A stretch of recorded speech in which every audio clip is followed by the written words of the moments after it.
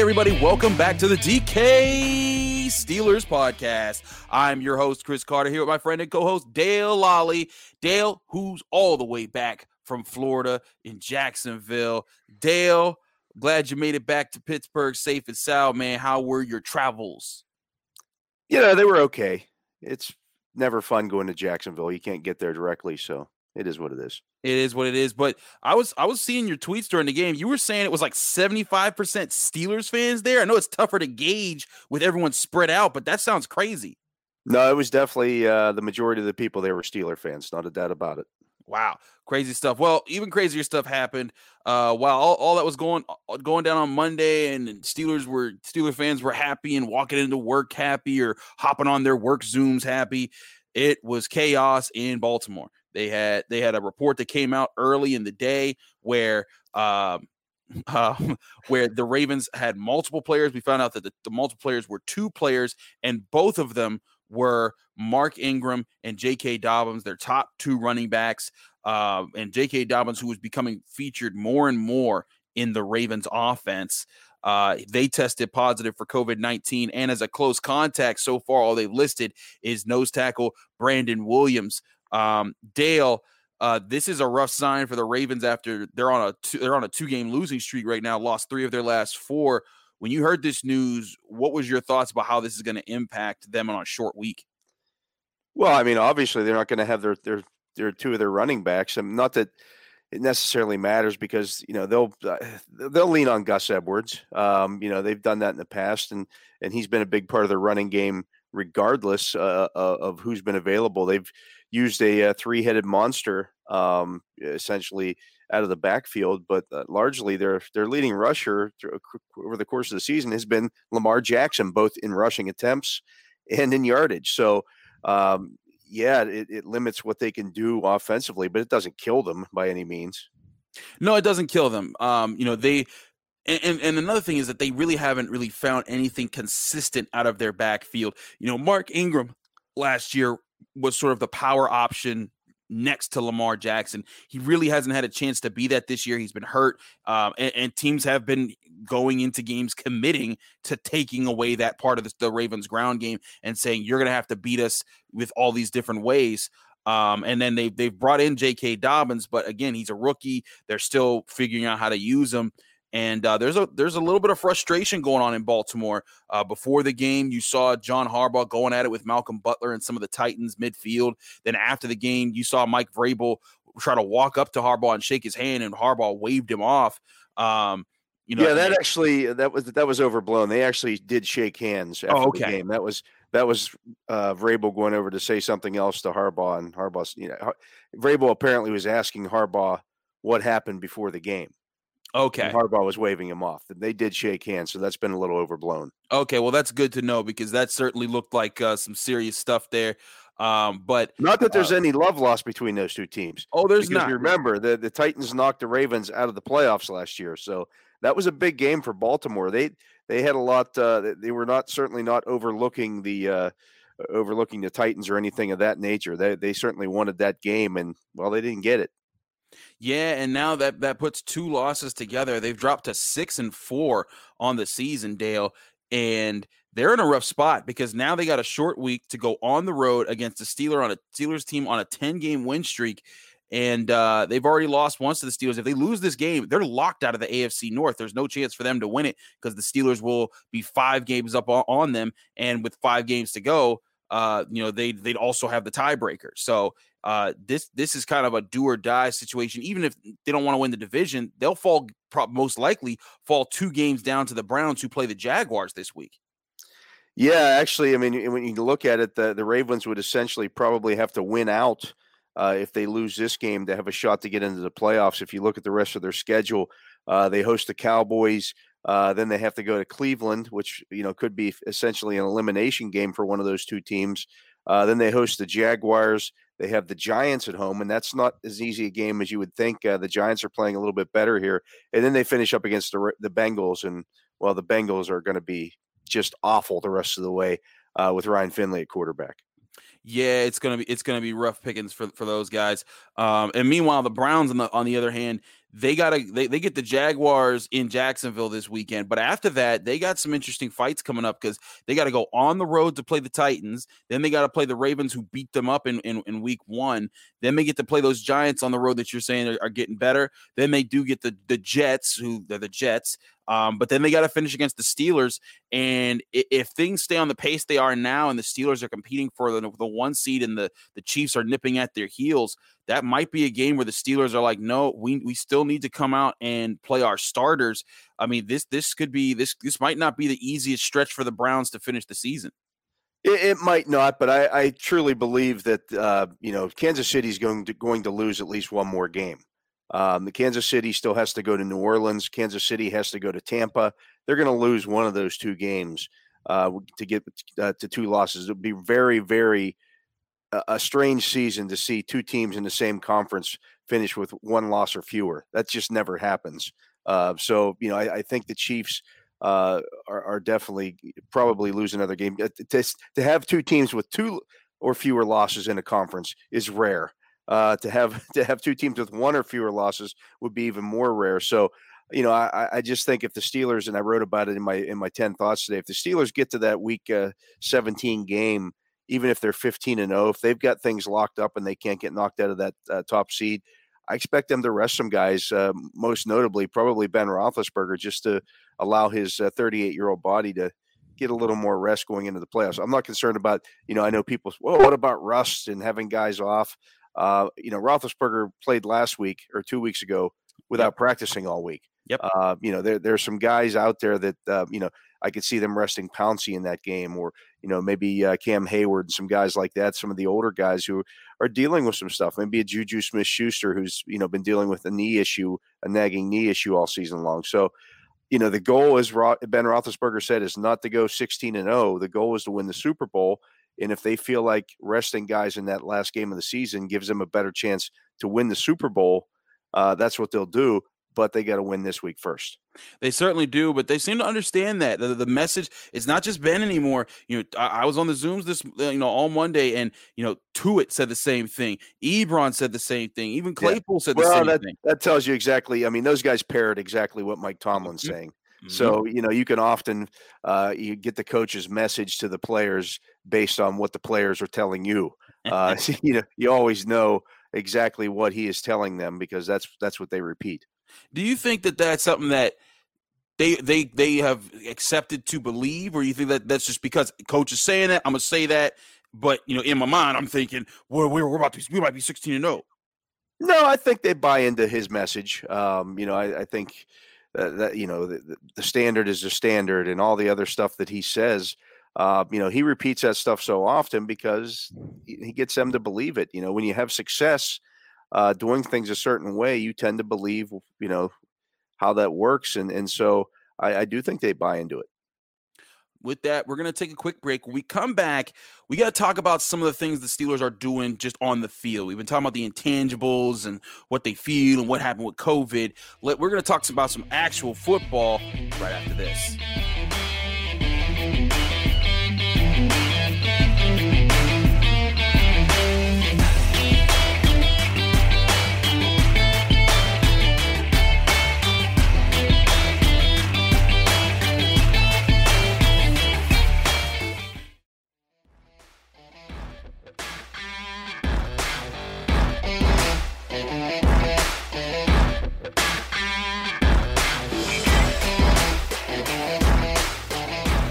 Back here on the DK Steelers podcast, I'm your host, Chris Carter, my friend and co-host, Dale Lally.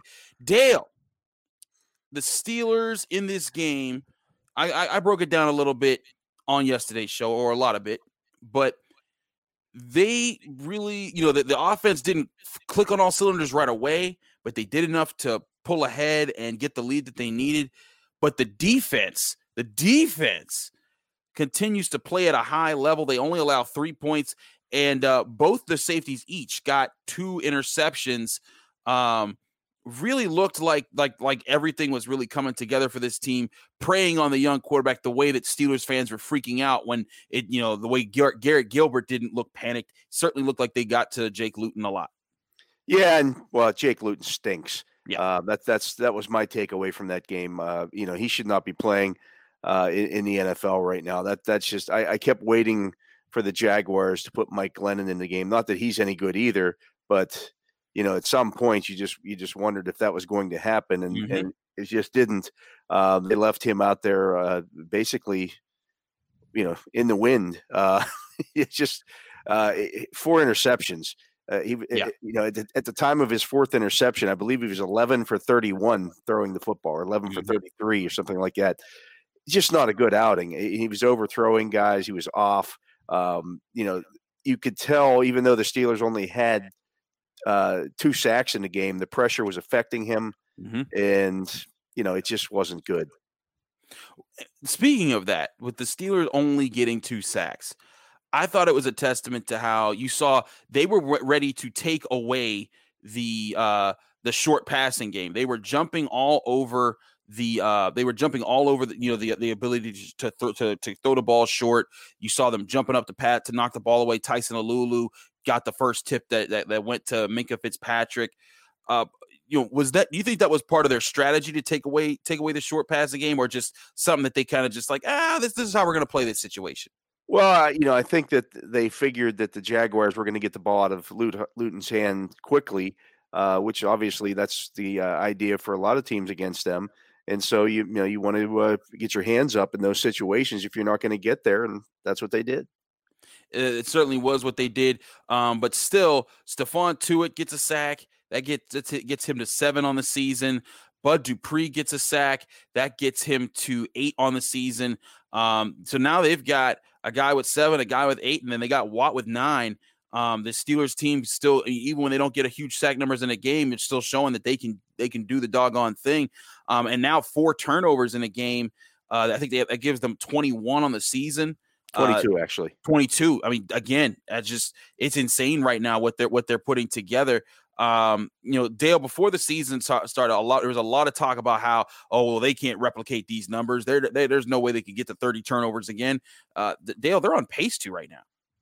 Yeah, and they've done it pretty consistently, and they're getting the sack numbers, and that's why I thought that they had a chance to kind of replicate last year's turnover numbers, because I said that they would get 65 sacks this year, and some people looked at me like I had 3 heads because that would just blow away the team record. But they're right on schedule to get right around that number. Certainly get above 60. So if you're going to create that kind of pressure, you're going to create those many turnovers, and they've done this without T.J. Watt, who led the league with 8 forced fumbles last year, having a single forced fumble this year.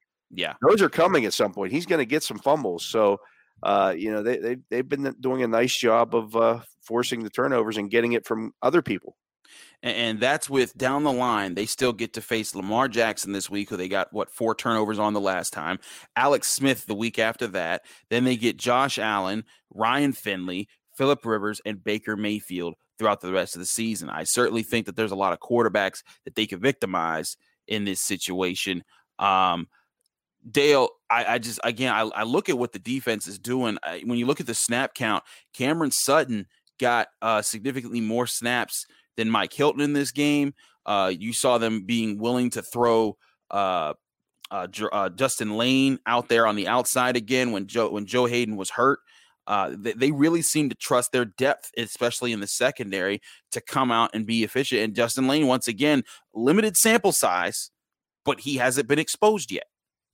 Yeah, and Sutton played more than Hayden because Sutton replaced, or Hilton, I should say, because Sutton replaced Hayden when Hayden was out. That's why he ended up playing more. In the first half, Hilton played in the nickel, and Sutton only came in the dime. In the second half, it was Sutton in the nickel, and then Sutton stayed on the field full time after Hayden went out. So that's something that I think they wanted to limit Mike Hilton's snap count a little bit to allow him to get his legs under him.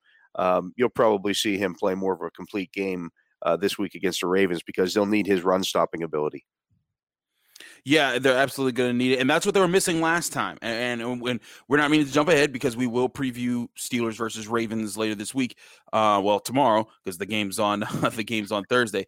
But Dale, I think it's a huge point of emphasis with Mike Hilton being back and Tyson Alulu being back, that those were 2 guys they didn't have for that Ravens game. And I have to think it's going to set a tone differently for the team, at least. Yeah, it certainly helps. I mean, you'd like to have Devin Bush out there as well, but you're not going to get him back. And Alualu got hurt 6 snaps into that game against the Ravens, so they really didn't have him for most of that game. Baltimore is going to be a task for them. There's no doubt about it. But as you mentioned, they've had Lamar's number a little bit in terms of forcing turnovers and getting to him, putting pressure on him. So, they need to continue to do that and limit his throws down the field. He's still not clicking with Hollywood Brown at all. Did not have a single catch in the game against the Titans on Sunday. It's really a one-man passing game right now with Mark Andrews and nothing else. No, that's the thing is that with Mark Andrews, the Steelers have shown they're more than adept at taking away tight ends and covering them down the middle of the field, and also taking away your top option. This Steelers defense, Dale, they disguise one thing, then they show another, and they're not just doing that just to do it. Back in, I'd say, the Sean Davis and Mike Mitchell days, so many times, Dale, I'd see that adjustment. And then, but they might not jump on what the other team is doing. Like, they might jump into the right zone, but there's a guy in their zone that they're not necessarily blanketing. And they're doing that right now. They're building up they're building up, solid play after solid play, saying, hey, quarterback, if you're going to pick on us, you're going to have to play great all throughout the game and not only figure out our disguises, but then fit the ball through these tight passing windows. And we saw Terrell Edmunds finally take advantage of that for 2 interceptions this last game. Yeah, and that was something that when you consider he had 1 career interception going into that game. Yep, that was something that was, I guess, long overdue, and that's really kind of it was the last missing piece in his game, because I think he's been pretty solid. To get a couple of interceptions, including the one that he tipped to himself, the second one. The first one was a gift. Yeah, absolutely. It was just a straight overthrow. But on that second one, he goes up high in the air and tips the ball to himself. I've seen him do that a dozen times over the last 3 years in practice. I mean, he is an amazing athlete, and he has the ability to make plays like that. It just hadn't happened in a game yet, so I'm sure that helped his confidence a great deal. It absolutely should have. I feel like it was a bit of vindication for Terrell Edmunds, because when you've heard criticism of him over the years, just, he doesn't know how to make the big play, he can't make the big play, he was a complete bust of a first-round draft pick, and you and I have talked about what he's been doing off the stat sheet. He's applying himself really well to running backs, slot receivers, tight ends, anyone that they assign him to, he covers. Mike Tomlin talked about that Monday in his press conference, and how he helps against the run. I just think that now that fans, they finally see him get 2 interceptions, now they're like, maybe he's not that bad after all. Yeah, they'll have to find somebody else to blame for every time something happens bad, other than the coordinators. Of course. Well, I'll get some more into the Don't Get Me Started segment right after this. But Dale, thanks as always for coming on the show. Appreciate you. We'll be back with you tomorrow. We're going to throw it to one more quick break here. When we come back, it's Don't Get Me Started right after this.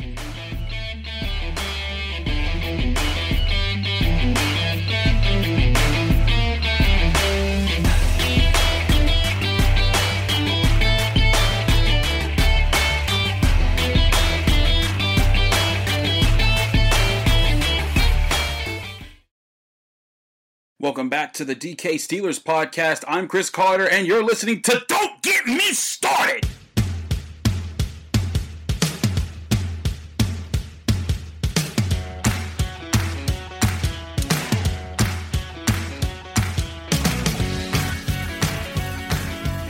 Don't get me started with all you folks that was getting on me when I was trying to defend Terrell Edmunds.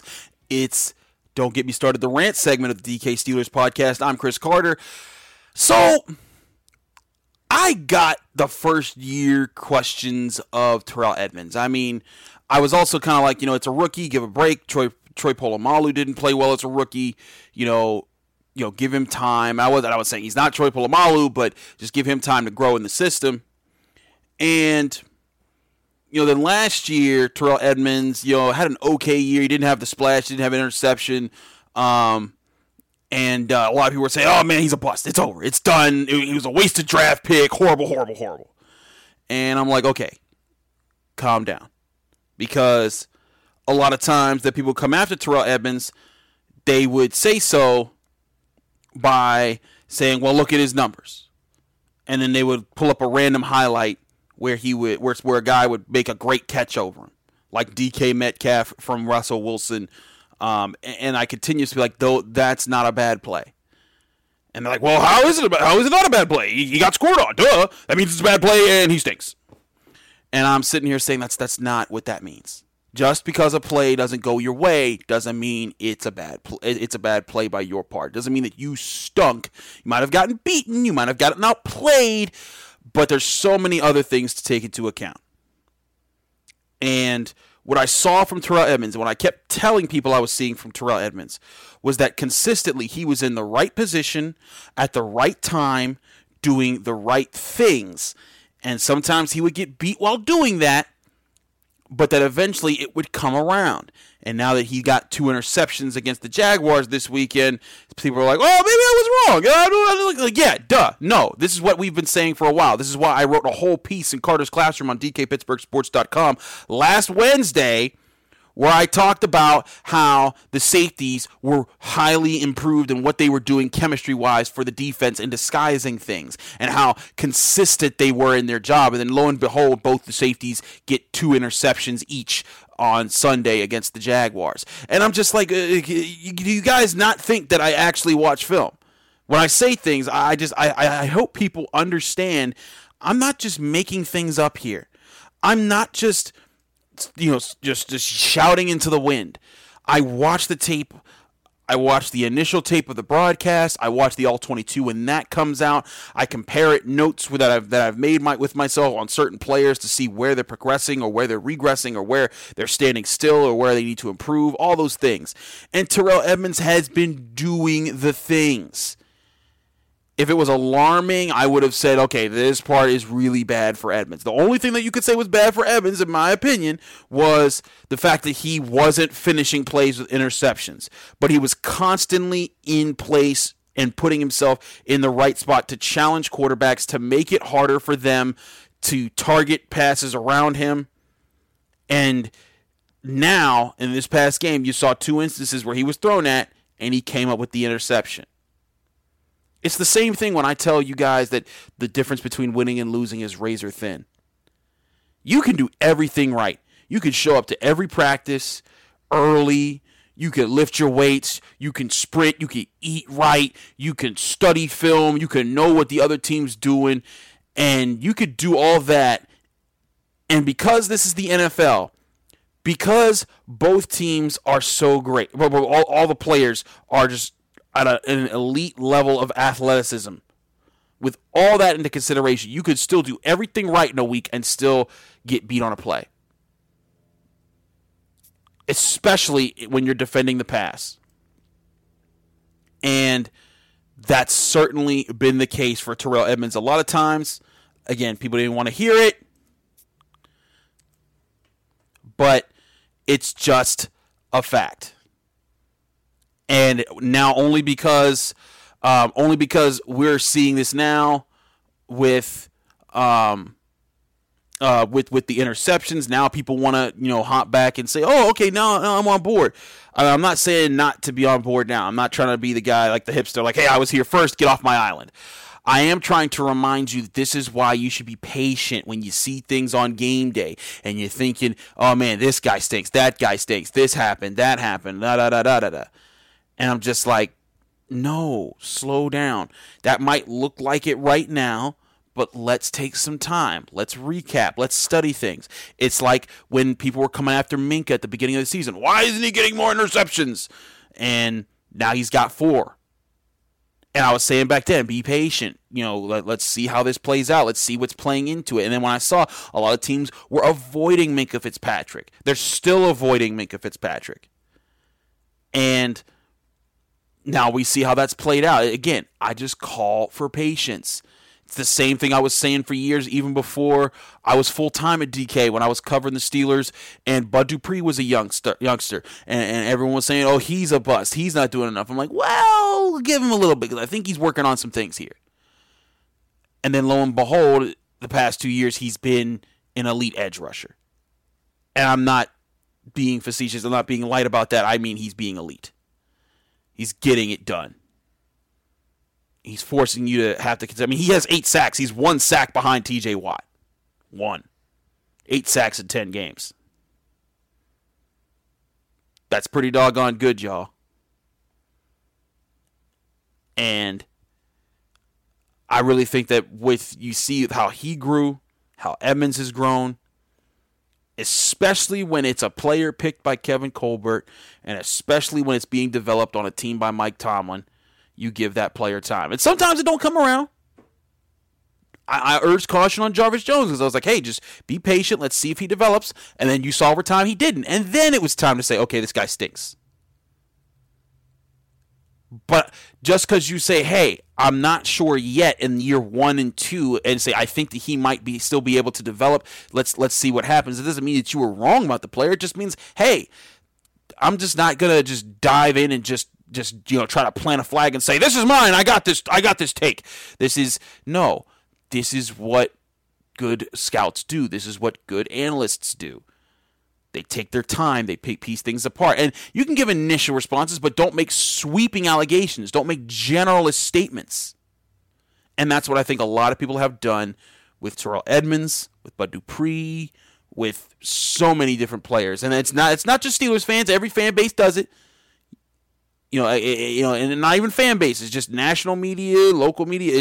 It's how it happens when your team you're on is losing, and you're seen with a guy shooting the ball over your head. You're going to be blamed, even when maybe that wasn't your guy that you were supposed to be covering, and you were helping because someone else blew their assignment. You're going to take heat. So there's so many factors here. I just want to remind people, and eventually, the Steelers are going to lose this season, next season, whenever. And people are going to start pointing fingers and saying, what about this? This guy's done that. And I'm telling you right now, be patient. Because now we're seeing with that patience, if the Steelers acted like everybody wanted to act, Terrell Edmonds, we'd have benched him. And then you wouldn't get what he's putting together now. Have faith in what this organization does. It's a big reason why they've only had 3 head coaches over the past 50 years? 50 years. 51 years. 3 coaches, all of them Super Bowl champions. But y'all got me started. And this has been Don't Get Me Started here on the DK Steelers podcast. Thanks so much for listening. If you're enjoying the show, please subscribe to the DK Podcast Network. We really appreciate having you with us. Also, subscribe to DKPittsburghSports.com. We're $3.99 a month, $39.99 or $4.99 a month. Excuse me, $4.99 a month, $39.99 a year. You can subscribe to us on DKPittsburghSports.com. You catch all our Steelers, Pirates, Penguins, Pitt, Penn State, Duquesne coverage right there. I cover Pitt full time. I back up Dale on the Steelers podcast. You heard him earlier on it. We got a lot of great stuff for you coming this week. It's a short week with Thanksgiving coming up. We'll be talking at you more later this week.